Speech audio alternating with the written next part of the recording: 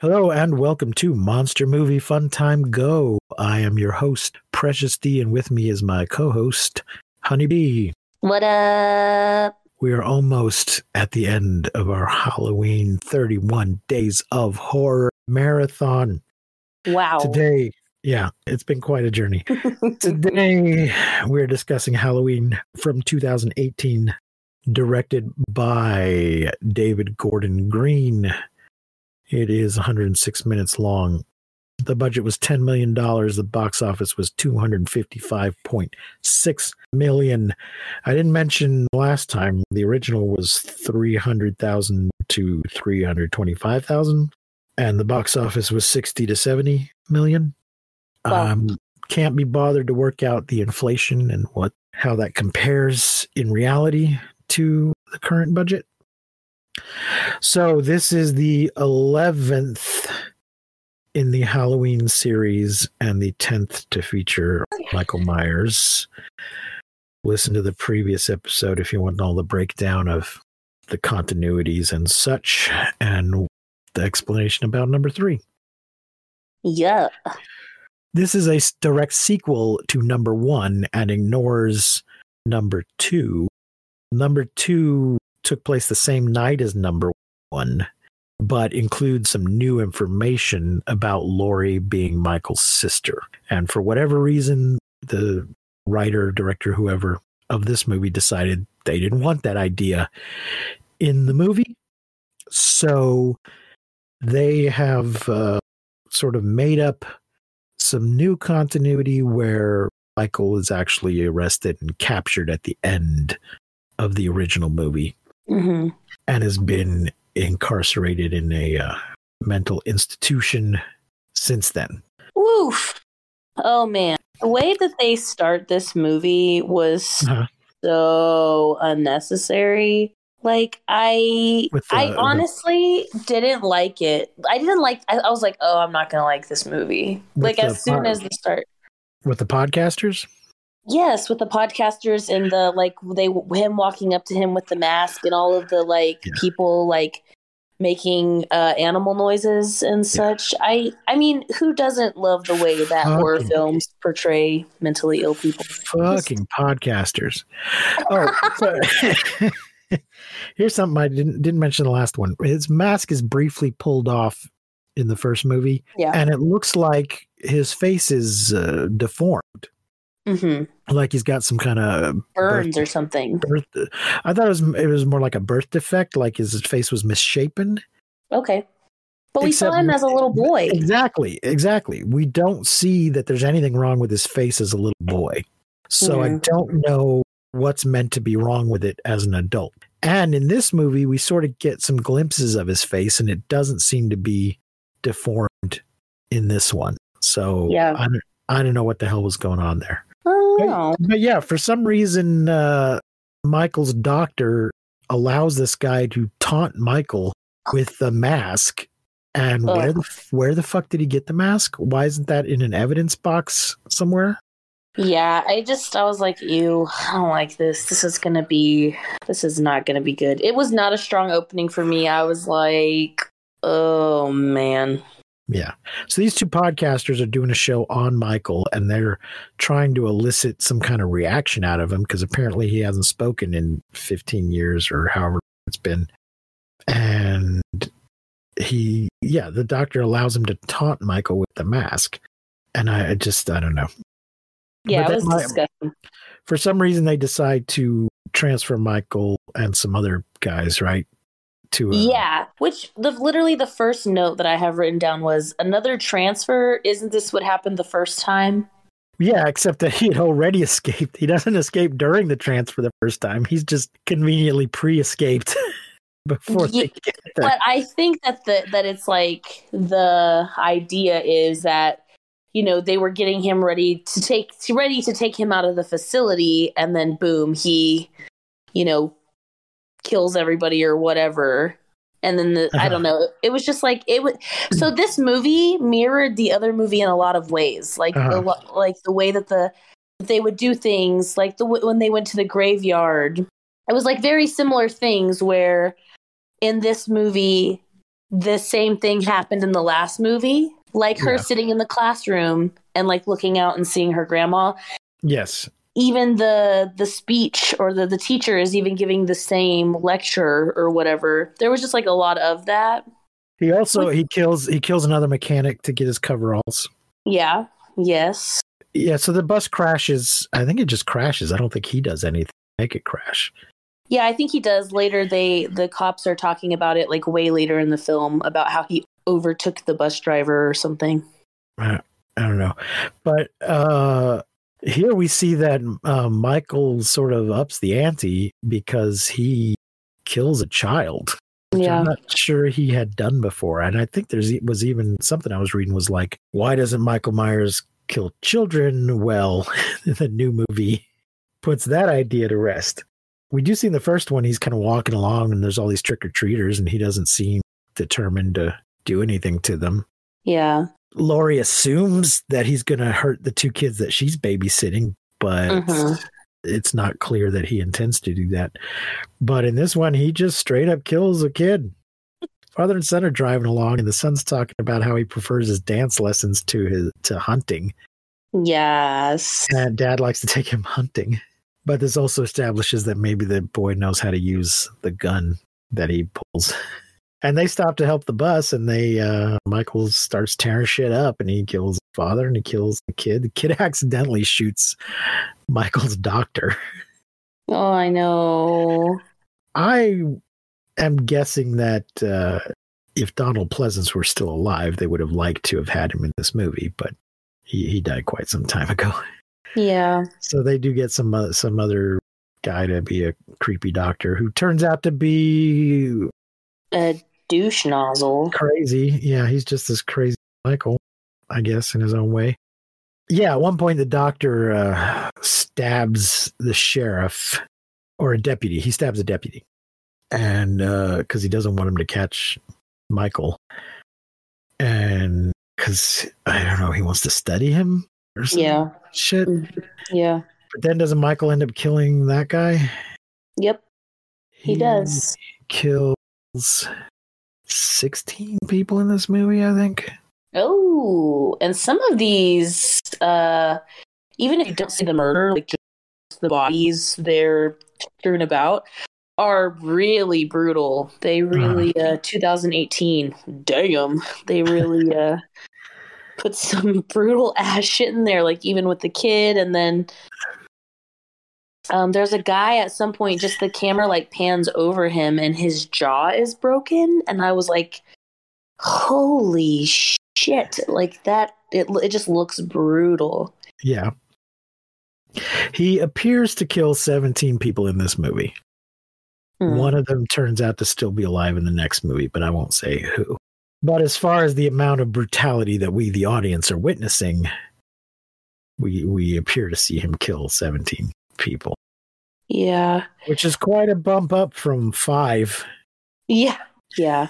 Well, he's been locked up for a while. He's got some catching up to do.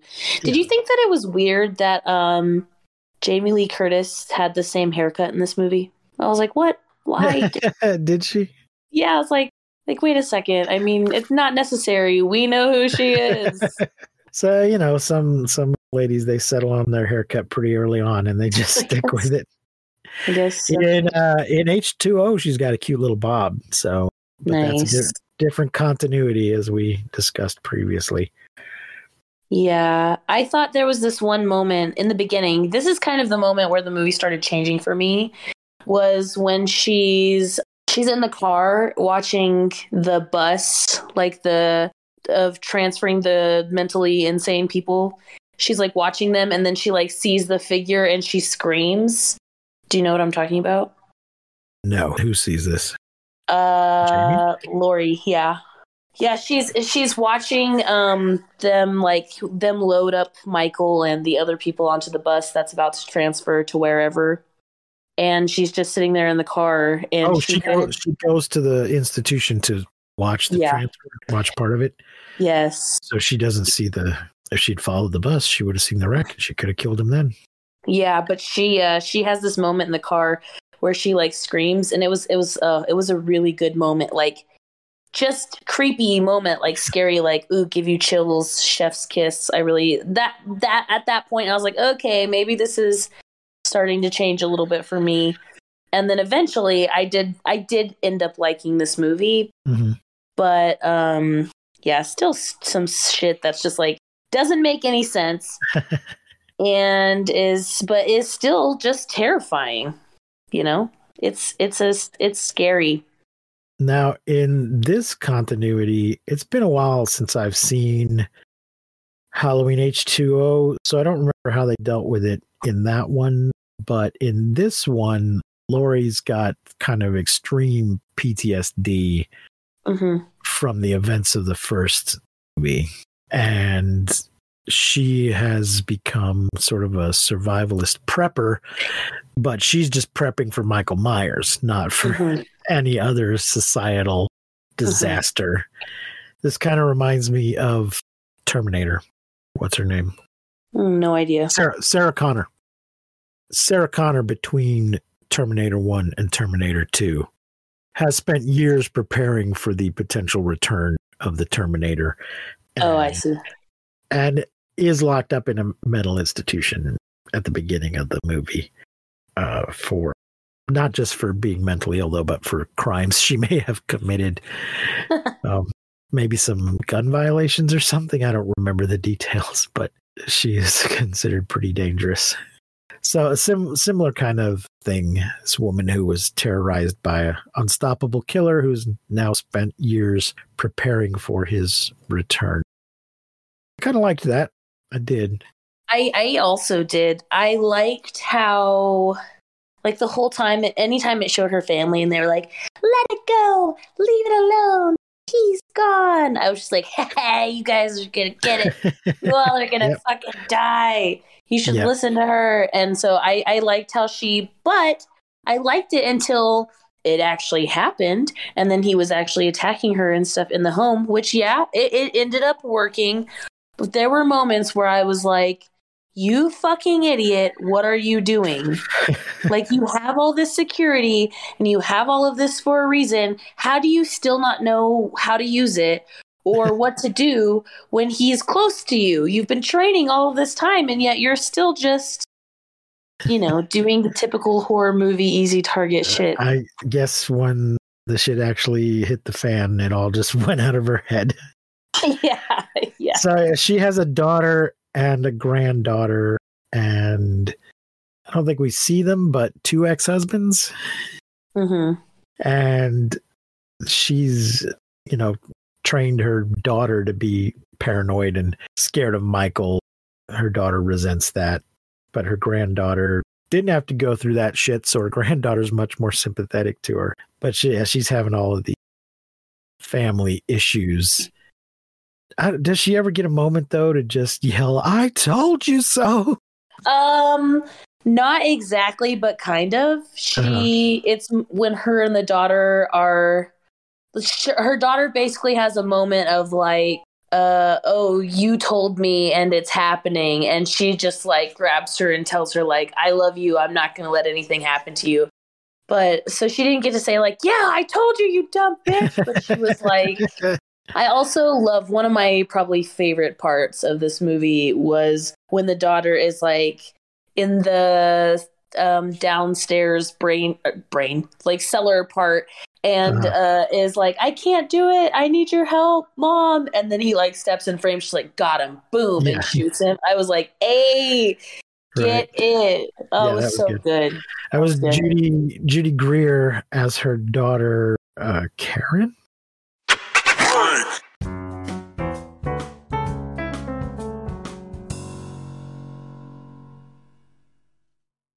Judy Greer, she is adorable. So sweet. Her soft little voice. Oh my gosh, I love her. She's not normally known for this kind of... No, not at all. But I think she did a great job. I was a little surprised. And I even thought when she was like telling the daughter, when she's like describing her childhood, I was like, oh shit, are we going to get to see her be a little bit of a badass? And I kept waiting for it and kept waiting for it. And then it was like, when she's like, help, I can't do it, I need your help. Boom, got him. and shoots him. Yeah, it was good. It was one of my favorite parts of the movie. Another one of my favorite parts of the movie is the babysitter and the little black boy, which we never find out what happens to him, or like if he went and he's like, I'm gonna go get help, and then we never see him again the rest of the movie. But their banter back and forth was hilarious. We've finding out something movie, but I'll just leave it at that. The only other horror movie I know of that Judy Greer was in is Cursed, which is a werewolf movie. Wes Craven and Kevin Williamson werewolf movie. Okay. So following up on Scream, it stars Christina Ricci, which I quite like that movie. It's not that popular, but I like it. But it's a similar thing where she's kind of cast in an unexpected. They've cast her because she's Judy Greer, but she ends up doing, unexpected, not Judy Greer kind of things. So, we enjoyed her. I don't really give a crap about her daughter. Aw. She just didn't grab me at all.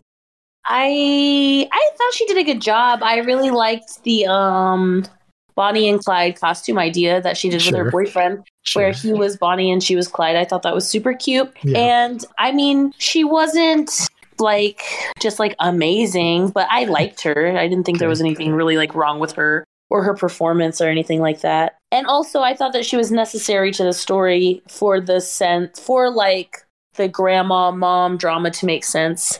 Yeah. Now there is a moment in this movie that I didn't realize so I watched this, I don't know, a year or two ago when it came out.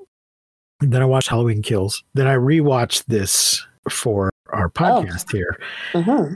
And there are two people that we just briefly see in one scene that end up being more important in Halloween Kills.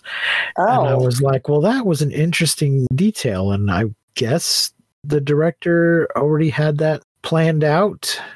There's a couple dressed as a nurse and a doctor who are leaving their house, getting ready to go somewhere, and he has to go back for his stethoscope. Mm-hmm. And then he's like, "Oh, it was in my pocket." So we end up seeing them. I don't want to give too much detail, but we see them in the bar later. In the Halloween Kills takes place the same night, just like the original. It does. Just like the original Halloween 2 picks up immediately after Halloween 1. This Halloween Kills, which is sort of Halloween 3, picks up right after the same night as this Halloween. It seems like the director was just planting them there because they don't do anything else in that movie. They just get in their car and go.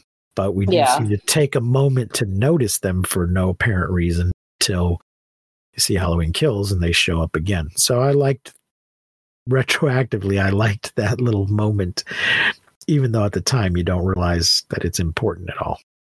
Yeah. So look out for that, people, when you're watching these, if you haven't already. What else? What do I have here? Okay. There is a point in the movie where this kid goes and starts this motorcycle that is in the garage just randomly. Right. You know what I'm talking about? Uh-huh. I just wanted to say, don't ever fucking do that. That was Cameron, wasn't it? Or was it? I guess, yeah. It was the boyfriend of the babysitter. Yeah, because Cameron would have been in his dress by that point, right? Oh yeah, no, it's not that guy. It's the blonde babysitter girl. Her boyfriend comes over. Yes. Yeah, that kid. He's he finds a motorcycle in the garage. He just starts it up to make it vroom. And then when she screams, he just lets it drop and goes. Yeah, I was like, oh my gosh, that's someone's motorcycle, you prick. Right, but he's about to get killed. I think you're talking about Miles Robbins as Dave, Vicky's boyfriend. Yes, that's who it is. So, he's about to get killed, so he's not going to have to deal with the consequences of fucking up that bike. That's true, but for all of our listeners out there, don't touch another man's bike. Yeah, that's not. You might as well just wiped your balls across his wife's forehead. You just don't do it. You do not do it. Okay, then. I'll bear that in mind. Let's see. Nominated for a Saturn Award. Wow. It got some Fangoria Chainsaw Award nominations. Runner-up for the Grolsch People's Choice Midnight Madness Award at the Toronto Film Fest. Did it win anything? What did you think? Did you like it? I did like it. I like the trap they set for Michael. Me too. I mean, I liked it as much as I like any Halloween movie. I liked Jamie Lee Curtis. I liked Still Fox. Judy Greer's husband, whose name escapes me, but has been in a bunch of stuff that I've enjoyed.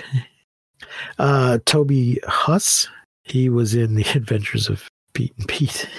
But I believe he was in Carnival and other stuff like that, stuff that I've enjoyed. And yeah, I enjoy the ending. Yeah. And we can talk more about that in the next episode. I would love to. Because it, follows right up on that ending next movie. Yeah, I'm super excited to watch it, especially after, because like Halloween, I saw it when I was very young, maybe like 11 or so. And then it scared me so much that I just didn't ever watch it again and was not really interested in it. So to revisit these now and to see these and then to be able to like see the new one coming out is super exciting, and I'm really excited. Well, and I'm about to finish watching it for the second time because the first time I just watched it and then I'm watching it again and taking notes. Right. So we will do a full episode tomorrow with a full breakdown like we normally do rather than just a shorter review. Oh my gosh. And then back to your regularly scheduled program. Yes.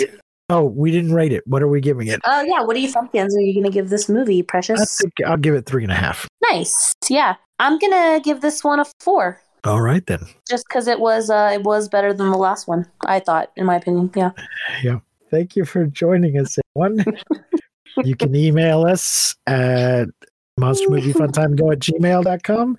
You can leave us a voice message at anchor.fm/mmftg. From that page, you can also find a link to all our socials. So on the Facebook and the Instagram and the Twitter. Yeah, call us, beep us if you want to reach us. And that will do it for today. So we will not see you, but you will hear us next time. Monster Movie Fun Time Go.